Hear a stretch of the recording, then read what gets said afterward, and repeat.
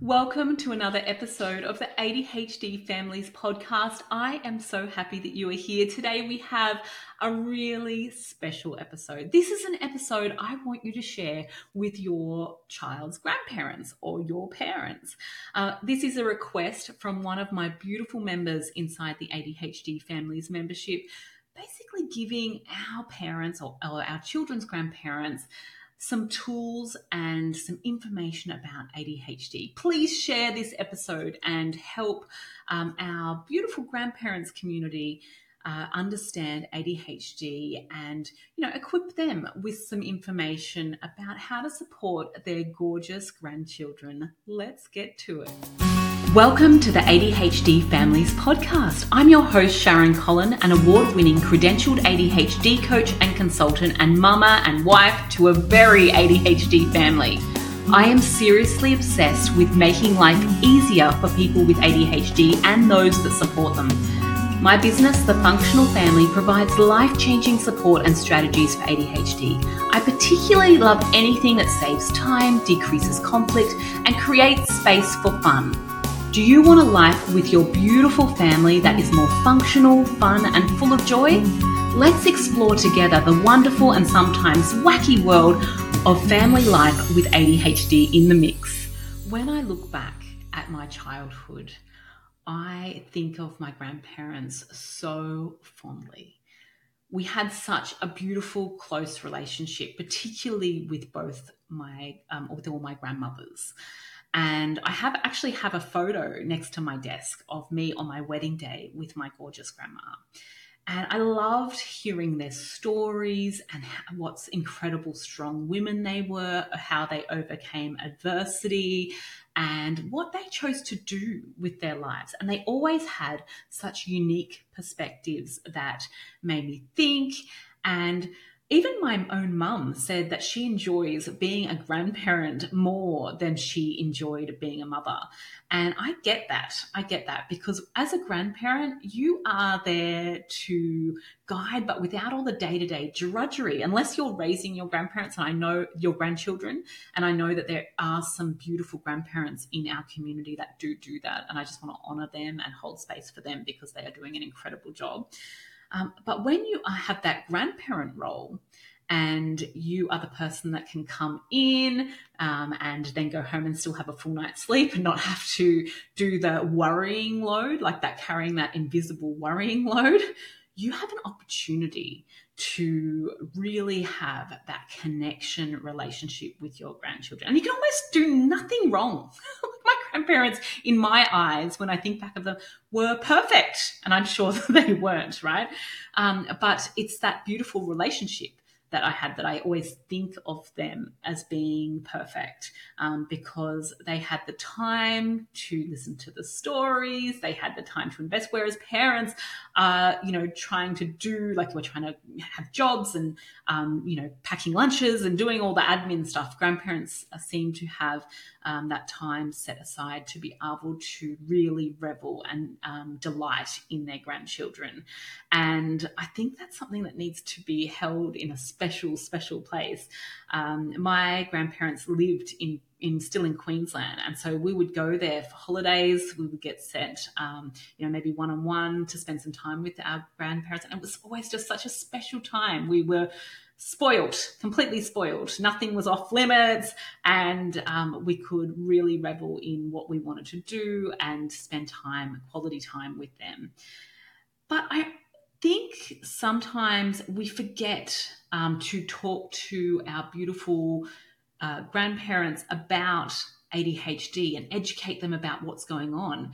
And I know that information has changed a lot. If they're looking at ADHD information from when they were perhaps researching it, it's probably not that correct anymore. Lots of things have changed. Stigmas have changed, how we treat ADHD in terms of strategies and things has changed. And so this episode is, number one, to honor our beautiful grandparents that are in our children's lives, but also to give them some strategies and skills on how to support our gorgeous kids with ADHD, because we know how important that relationship is. And I want to be able to foster beautiful, supportive grandparent, grandchildren relationship, just like I had with my gorgeous grandparents. So I've got 10 steps today, 10 steps to help our gorgeous grandparents. And I really do hope that you share this episode with, on your socials and on your, send it to your grandparents, your children's grandparents, because I really think that it will be able to help equip them with the right tools for supporting our gorgeous kids. So step one for our gorgeous grandparents is to understand ADHD. We definitely want to be doing some reading on ADHD, what that looks like, and know that perhaps some of the ideas that they have about ADHD or the stigmas or things that they've heard might not be where it's at. There's a lot of things when people think of ADHD, we typically think of the hyperactive boy presentation. Now, that can be right, that can be true, but it also isn't for a lot of people. In a lot of people, the hyperactivity actually presents in a hyperactive brain, and it looks a lot like anxiety. So the hyperactive presentation is one, but we also know that there is other presentations of ADHD. In Australia, we recognise 3 different presentations. There's inattentive, hyperactive, and combined. Combined meaning inattentive and hyperactive. Most people are combined, so they have a little bit of both. ADHD in females in particular can look really different. Now, this is just a generalization. Of course, we can see the hyperactive presentation in girls as well, but I just want to flag this because a lot of girls get misdiagnosed or they miss out getting a diagnosis because it looks like anxiety. Now, we know that ADHD is largely genetic. So I might be talking to some grandparents that also have ADHD. Perhaps they have been misdiagnosed. Perhaps they have been diagnosed with anxiety as well. And I just want to flag that because it is largely a genetic, there's a genetic component to ADHD here. And they think, and they're doing some research now about it being an evolutionary advantage with ADHD. And that's how it has been passed along. So there's some things to think about when we're thinking about understanding ADHD. We definitely want to treat it with compassion. People with ADHD go through it. I've got to say, they go through it, right? Particularly school years, they can be, I know from working with adults that they describe those school years as being the hardest years of their lives. So if you're supporting your gorgeous grandchildren that have ADHD, know that they could be going through a really tough time. It is not easy for people with ADHD. And the more you know about it, the more you understand ADHD, the more compassion you have for it. It is impossible not to be on the person with ADHD's side. I am always secretly on the person with ADHD's side because I know how hard they are having to work to be present in a world that is not built for them. So thinking about when we were in tribes, right? If we're looking at the ADHD evolutionary theory, right, which is getting a lot of traction at the moment. And if we were in tribes, and the people with ADHD would be the ones at the front, taking the risks, having really good periphery vision and really good at perceiving threat, right? So they're on edge, looking for danger all the time. And then there's the follower people that are just happy to go along and just waiting for the other people at the front to let them know it's safe. So if we take that and we look at those beautiful people with ADHD who are pushing the tribe forward and who are the risk takers and the people who are really good at perceiving threat. They have that heightened nervous system that can do that sort of thing. And now we put them in a classroom that they've got to sit still for all those hours a day. They've got to focus for all those hours on things that are really not very interesting to them. And they all of a sudden we're putting them in this modern universe, like modern world, where there's lots and lots of sitting and boring, mundane tasks. They're just not built for that. And sometimes that analogy really helps people understand what it's like to live in a world that perhaps you're just not built for. Now, there's a whole lot of stigma that comes along with ADHD. People say things like it's bad parenting, or that they're just lazy. All of that is gone. It is squashed. We know it is actually a neurological difference.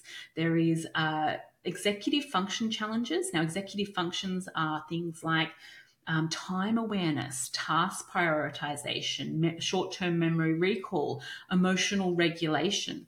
These are the things that are affected with ADHD. We know that. This is a scientific fact now.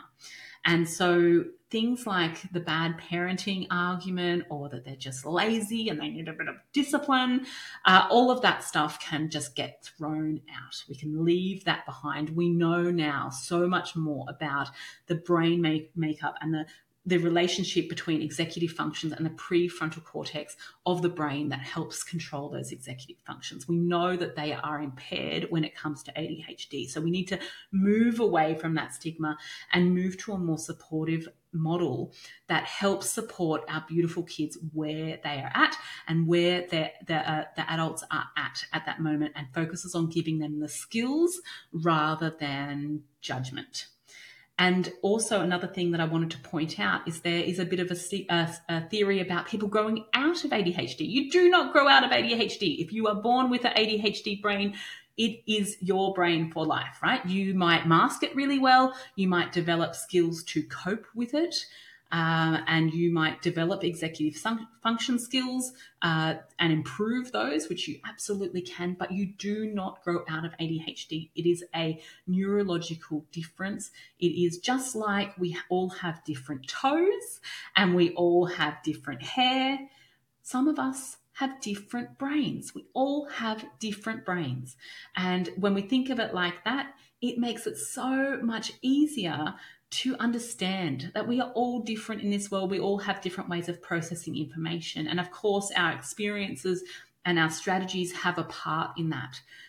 But we are all different. And what an incredible world to live in. When you think about it, people with ADHD have done you only have to Google famous people with ADHD. They have done some truly spectacular things.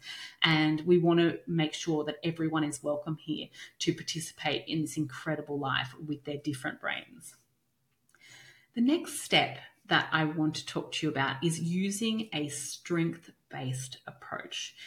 It is super crucial because people with ADHD get a lot of negative feedback and corrections all the time. So we get a lot of corrections from the world, a lot of put that down, you can't do that, what are you doing that for? Like there's a lot, and they get a lot more than their neurotypical peers. And they often have that drive to push and see their limits of things, right? And so they're getting feedback from the world that is negative all the time, and it can really affect their self-esteem. And we definitely want to focus on a strength-based approach. So if you've got the option between doing a correction and telling your child the things that they've done wrong, or picking out what they did right in that instance, go with the right. Go with the bit that pleased you. Go with the positive. Always lead with the positive. Because we know with ADHD they have a negativity bias in their brain. Their brain goes, or all brains have a negativity bias, but for people with ADHD, they tend to hold on to that negativity a little bit more. So we want to talk about what they did, what was right about that. What did they do well? What did you like about that bit? What bit did they show strength in? What bit could you see from that incident that they handled really, really well? We definitely want to focus on their strengths. An example of this is I know that my children are really good at motocross. They're really, really good. And so if there is an opportunity to praise them about that or incorporate a little bit of that thing that they're good at and pull that across into perhaps an example of something that they are struggling with, I will use that every time. So I might say something like, when you're in motocross and you don't want to put all the safety gear on, but you know how important that safety gear is to keep you safe, that is the same as a seatbelt in a car. We know, so I'm using that example and something that they are interested in to, engage them in the new thing that they might be struggling with. And I definitely want to highlight things that they are doing exceptionally well. So I saw how hard that was for you to share your toy with your brother, but you did it. And I just want to say how incredible that was that you were able to share in that instance. Definitely highlighting and flagging all those strengths and things that they are great at. We definitely want to balance out some of that negativity that they're getting from the world.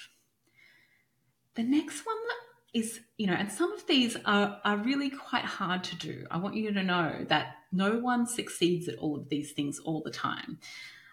But we do have a tendency in human nature to compare our child's development with other children's development or how they are going. So, you might be at the shopping centre and bump into your friend Joan, and she's talking about how great her grandchildren are doing at school or XYZ. And we walk away thinking, oh gosh, we have that comparison going on in our brain. And I want you to know that with ADHD comes a 30% maturity delay. So they are 30% behind their peers. So if you've got a 10-year-old grandchild, they really have the maturity of a 7-year-old. It's very, very hard for them to measure up with their peers. The worst bit is they know it. They know it. They know that they are outmatched in maturity, and often it can lead to more trauma and more self-esteem issues that come along with ADHD. I just want to level that up. And in fact, things like, yelling at yelling at a child with ADHD for their ADHD symptoms, in my opinion, is the equivalent of yelling at a child in a wheelchair for not being able to walk. We need to be able to change this model to supporting them rather than constant corrections and being frustrated at where they're at because there is that delay. And what my worst parenting moments, and I want you to know that I have done so many terrible parenting moments, is because I'm comparing. It's that comparison. So I see other kids or other families being able to do things easily, and it comes out of frustration that my kids can't do it or we can't do it. But we can't do it yet. It's not that we won't ever get there. We just can't do it yet, right? So we're going to work on it, and we're going to support our kids to get there eventually, knowing that there's that 30% delay, knowing that they have additional challenges, knowing that they are trying so hard to show up every day and be able to participate in some of these things that are very, very hard for them. My tip number 4 is about supporting parents of kids with ADHD, because as beautiful grandparents in our community, and I know how many of you guys play such an integral role in your grandchildren's lives, and how important that role is, and thinking back to how important my relationship was with my grandparents and how much I valued that. I was thinking about, what we could do to lighten the load for the whole family.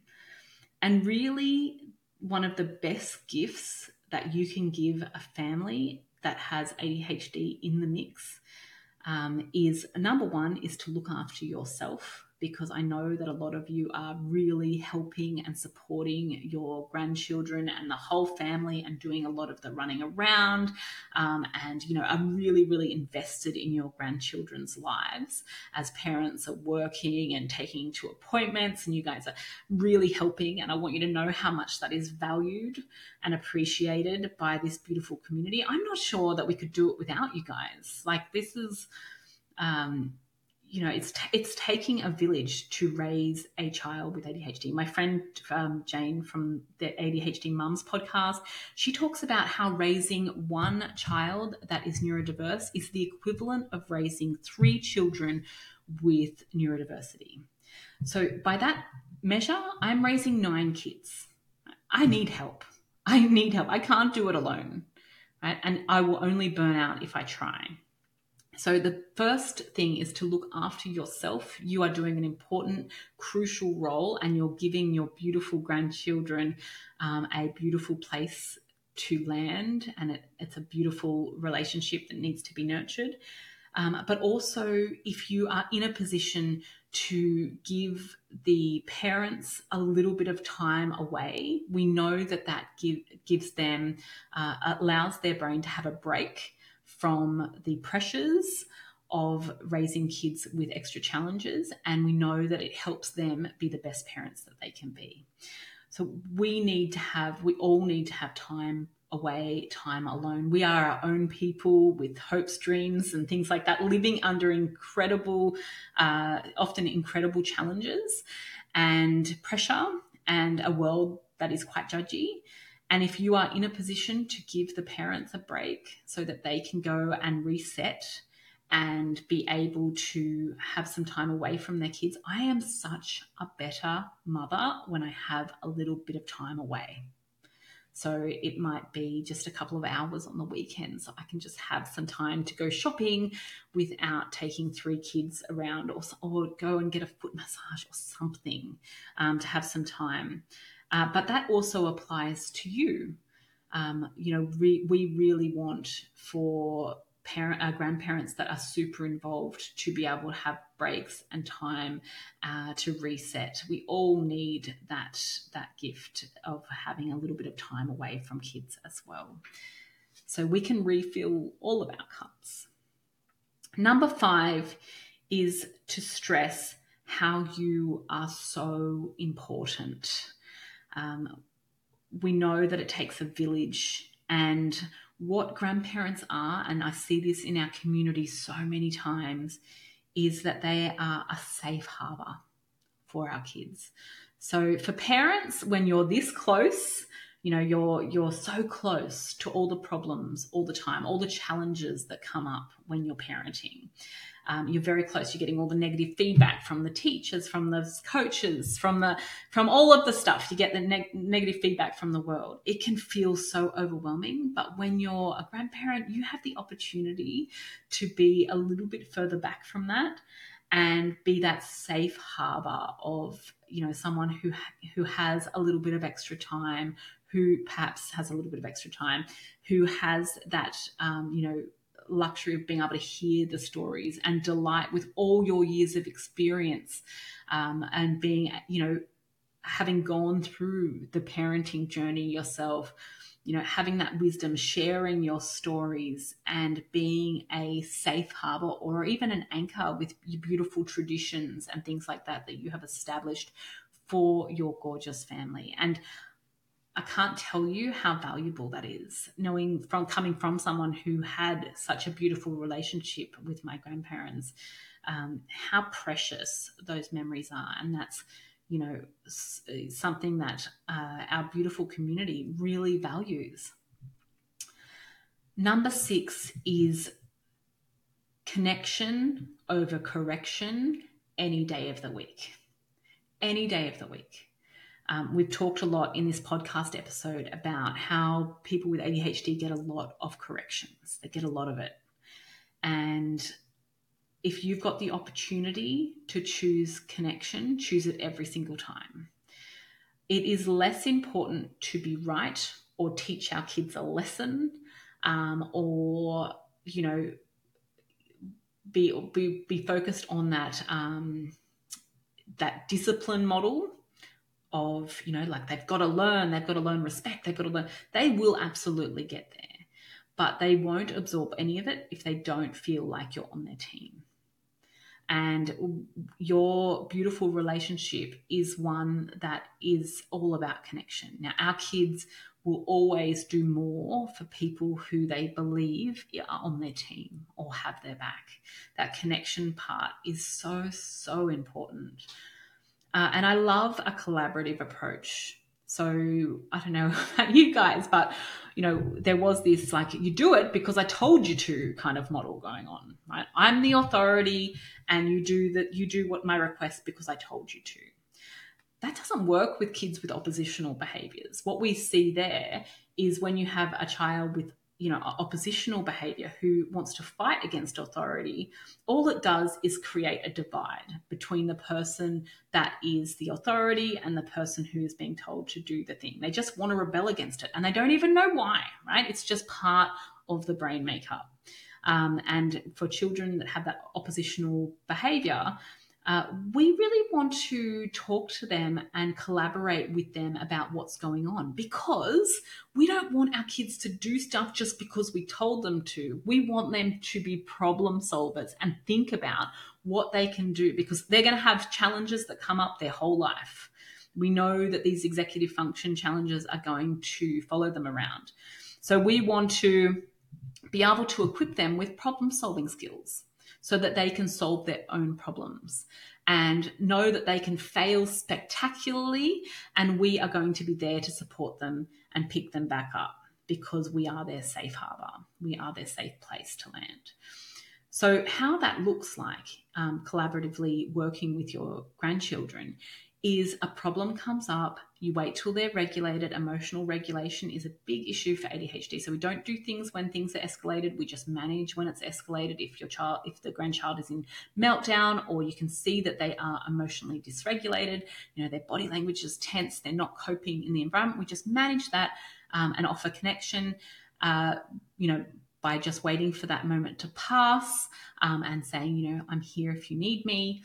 And then once they are regulated, I can't stress to you how great a drink bottle with iced water is for regulation, is to say, like, I could see that you were really struggling there. Can we work together to see if we can find out a way that we can do that better next time, or make that easier for you next time? And say, what ideas can you tell me a little bit about what's going on for you? What things could we try to make that easier for you? And listen to what they have to say and see if we can workshop it to come up with a bit of a plan for next time. And what we're doing there is we're teaching our kids how to be problem solvers. They're going to have struggles that come up in their life, and we want them to be thinking about, how can I make this easier for me next time? So it's not about coping in the moment. It is about teaching them the skills for planning for next time, and helping them regulate, supporting them through that, and then getting them to think about a plan for next time. And knowing that they can fail and that we will be there supporting them.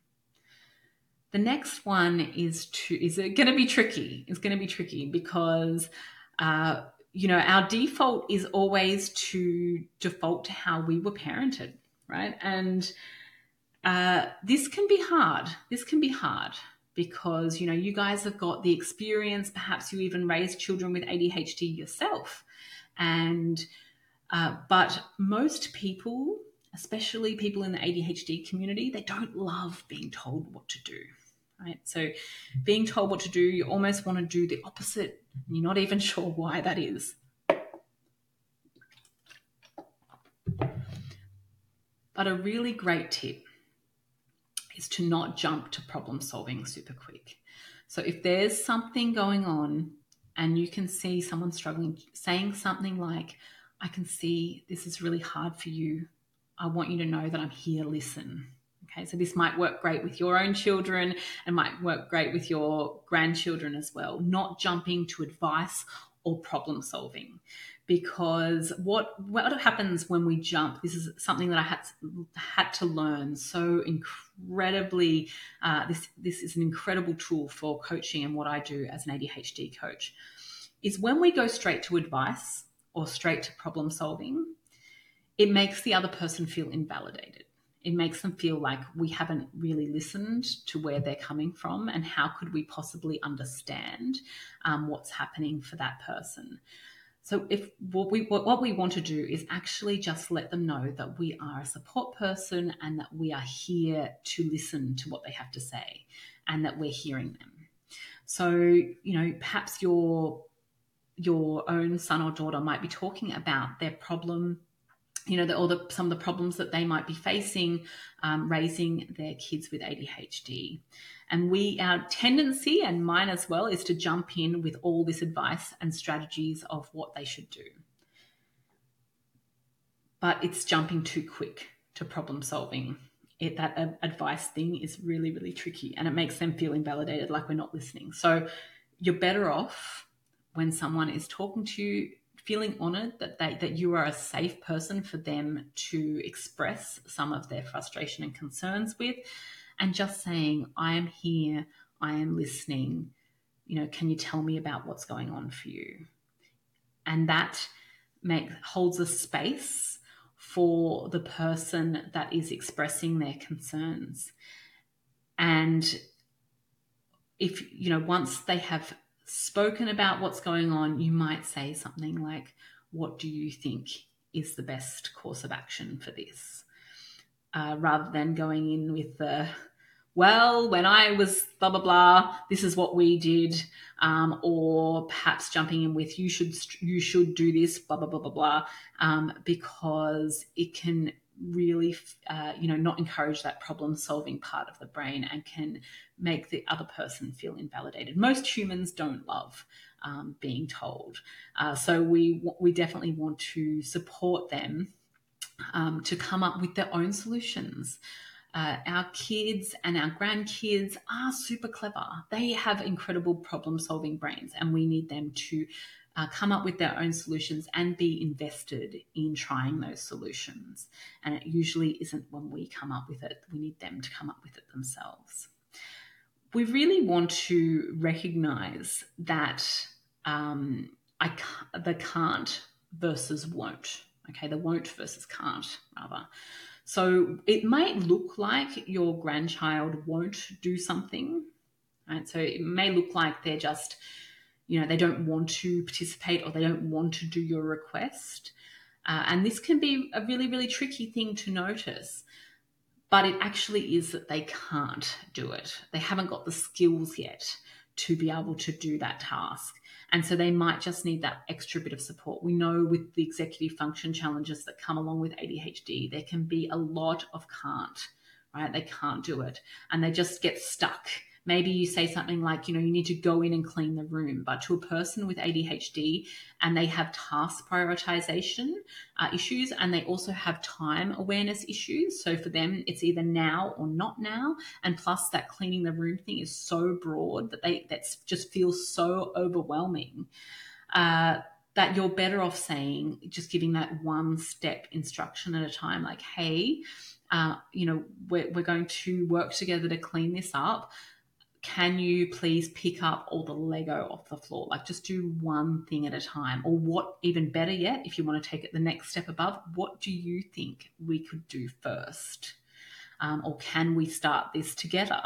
Get them to problem solve what bits they can do first. There is a tool or an app called Goblin Tools that is really great for breaking tasks down if you wanted to put it in there and let it section it out. But I always love to involve the kids as well. Or you might say something like, we're just going to give this a go for 5 minutes and see how that goes, because we're taking the time pressure off it and we're breaking it down a little bit so it makes it much more achievable for people with ADHD. So we know that there's some really common trigger words that we probably shouldn't say when we've got ADHD in the family. Potential is one of them. We've all got those report cards that say they have so much potential if only they applied themselves. Very damaging. And for a lot of people, that can be quite a hefty trigger word. So potential is definitely one of them. Let's just scrap that. Everyone is doing the best they can with the skills that they have. If they are not, succeeding, it's about supporting them and helping them develop the skills rather than potential. I'm always wary when someone says should. So in coaching, really, really wary if someone says, I should be able to, or they should be able to. usually if I catch myself doing shoulds or even phrases like, why can't they? It's coming out of an old parenting model, and it's not about giving the kids the skills anymore. It becomes about my own frustration of them not being able to. So look out for the word should if you catch yourself going, they should be able to, like, or, like so-and-so can do this. It's about comparison at that point. It is not about supporting that individual child and helping them give the skills. So I always try and avoid the word should. And usually with an adult, if they say, adult with ADHD, if they say I should be, I should be able to do that, I'm always very wary about their internal motivation. We know intrinsic or internal motivation is super important for ADHD. And so just be on the lookout for when you say that to yourselves or when you hear that as well. And the why can't they? And the other word that I find is a little bit of a trigger word is discipline, right? Discipline is, that we've all heard it, like ADHD kids, they just need to be disciplined. Oh, it's got nothing to do with discipline. Parents of kids with ADHD are working so much harder than parents of neurotypical kids. We know it is significantly harder. Burnout is high. Divorce rates are high. It takes a whole lot more energy than raising a neurotypical kid. And so they are disciplining their child. They are supporting their child. It might look a little bit different to what the models are, because traditionally that role of, the boss and the person who's doing, that hierarchy role of, I'm the parent, you should do what I say, that kind of discipline model just doesn't work with kids with ADHD. All it does is tear apart relationships and cause trauma. And I don't think there are some psychologists and psychiatrists who believe that kids with ADHD, that whole discipline model shouldn't exist at all. I don't necessarily agree with that. I think when it comes to safety, we really have to have those parameters around it. And we focus on values rather than a discipline model. So for me and my kids, all I care about is that they are kind and respectful. They're our two family values. And as long as those things are being adhered to, I don't really mind too much else. It's working out what bits are important for your family, what values you have, and then working out what are the serious things. So, things like, hurting each other or swearing, perhaps, they are things that, wouldn't align to those values. And so those things do have a consequence in our house, but we are prepared to work with them and give them the skills for supporting them in developing those skills around those things as well. The other thing that I wanted to talk about is rejection sensitivity dysphoria. So we know that this goes hand in hand with ADHD. So people with ADHD often have this thing called RSD, rejection sensitivity dysphoria, where they perceive or are hypersensitive to rejection. So as a beautiful grandparent of kids with ADHD, they are, sensitive to rejection. They almost, are hypervigilant to perceived rejection. And so, if you haven't heard about that yet, I would really encourage you to have a look at RSD, do some more research about that, because it definitely plays a role.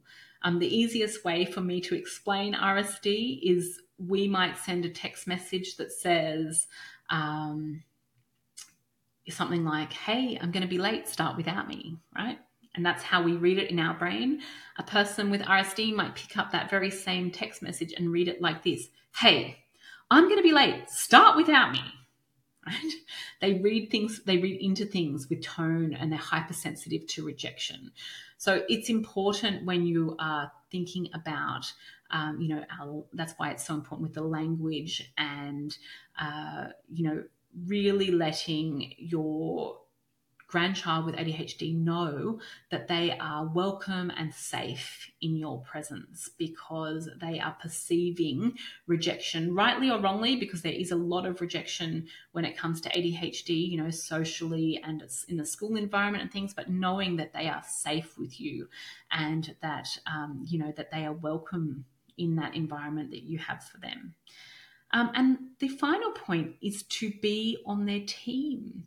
You might have a bad day with your kids with ADHD, and there might be a whole host of things that's going on, and it might be really stressful. And I want you to know that it is the same here, right? You can do it. Everyone has those days where you're like, I can't handle this, and I didn't handle it how I wanted to.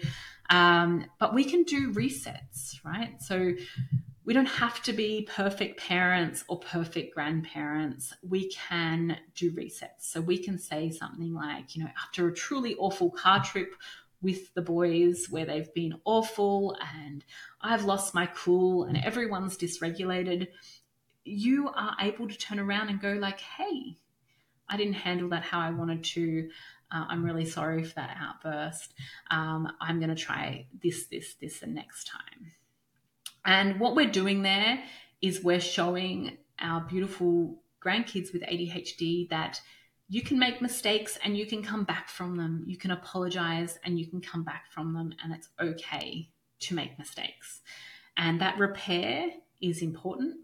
And, if there's been a challenging day, you can always say at the end, tomorrow is a new day, and I want you to know that you are welcome here and that I love having you here, and we're going to hit the reset button, and next time you come to visit me, I want you to know that I'm not going to hold on to any of we're not going to hold on to any of this that's happened today. We're going to hit reset, because that unconditional regard component, and knowing that that you're on their team and you've got their back and you love them no matter what, that your love is not based on behavior. You're not like Santa. You don't come if you don't show up if the child is good. You are there to support them no matter what the behavior is. You're their grandparent. You love them no matter what. So conditional love isn't love at all, right? So this is unconditional love. And we want to let our grandkids know that we are there for them no matter what. And kids perceive, particularly kids with RSD, right?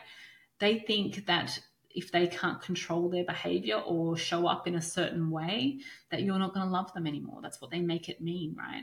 So we want to make sure that we're highlighting that unconditional regard, that we love them, they can show up how they are, that you are the safe person that's going to have their back no matter what.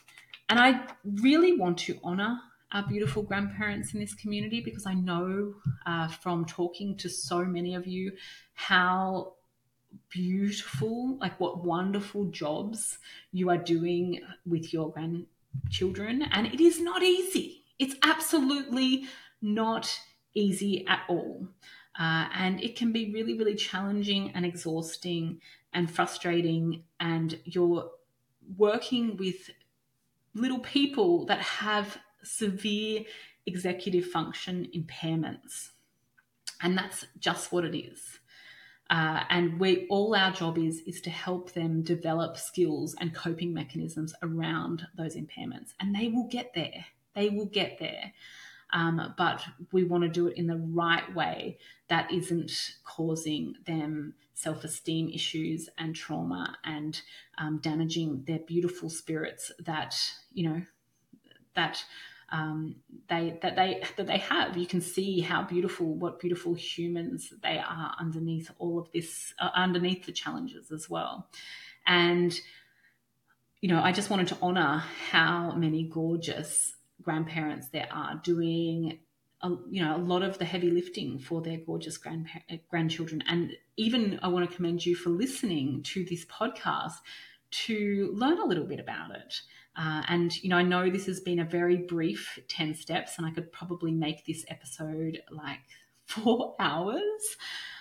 But reach out for support if you're feeling like you want a little bit more information about some of this. Perhaps it's about that collaborative model, about how to collaborate with your gorgeous grandchildren or how to help them regulate if they're not emotionally regulating well, or what to do in certain instances. This is what the functional family is actually about. It's about creating not perfect families, not families that look good from the outside. It's about creating families that feel good to be in, and ones that support our beautiful family members to problem solve themselves and develop the skills that they need to have a beautiful, functional, joyful life with ADHD. So thank you so much for listening. And I hope that you took away a few little nuggets of information about supporting gorgeous kids with ADHD. So we've got number one was understanding ADHD. We want to upskill, listening to this podcast, absorbing some of the resources that we have on our website all about ADHD. We want to treat ADHD with compassion. It is significant and it needs a lot of support. We want to have a strength-based approach. We want to focus on what they're good at and definitely do lots and lots of praise rather than corrections. Number 3 is to avoid comparison. We do not want to compare with anyone else's children. We know that there's that delay in maturity. All kids will catch up and get there, but we want to not compare. Number 4, to honor yourself and give yourself time, and the parents who are raising the kids some time as well, because we know that we are all better when we have a little bit of a break. Number 5 is to know that your relationship is a safe harbour for your gorgeous grandkids, and that how truly special it actually is. It is one of the most beautiful gifts that you can give your grandchildren, is to have that close relationship that is safe. Number 6 was connection over correction. Any day of the week, choose connection over correction, because that relationship piece is super important. Number 7 is to avoid advice. We want our kids to be, and even our kids and our grandkids to be problem solvers. We want them to feel heard and validated. We don't need to solve it for them. We want to encourage them to solve their own problems. And number 8 is to avoid those trigger words: potential, should, discipline, lots of things like that. They're coming from an old model that can be quite triggering. Number 9 is to read up and understand RSD and how it plays out with our gorgeous ADHD family members, and know that they are sensitive to perceived or real rejection, and it can cause people a lot of grief. Number 10 is to be on their team, have unconditional regard, practice resets when things don't go well, and to let them know that you are there for them unconditionally, not based on behaviour, but there for them no matter what, through thick or thin. Thank you for listening. I truly hope you enjoyed this episode and are taking away 1 or 2 things to try at home and support your beautiful families with ADHD.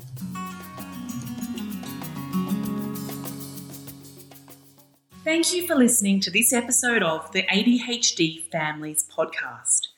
If you loved it, please share it on your socials. I want this to start a conversation about ADHD. If you want to make this mum do a little happy dance, please leave a review on iTunes. If you would like to know more about what we do, check out thefunctionalfamily.com. I truly hope that you enjoyed this podcast and you use it to create a wonderful, effective, joyful life with your beautiful children.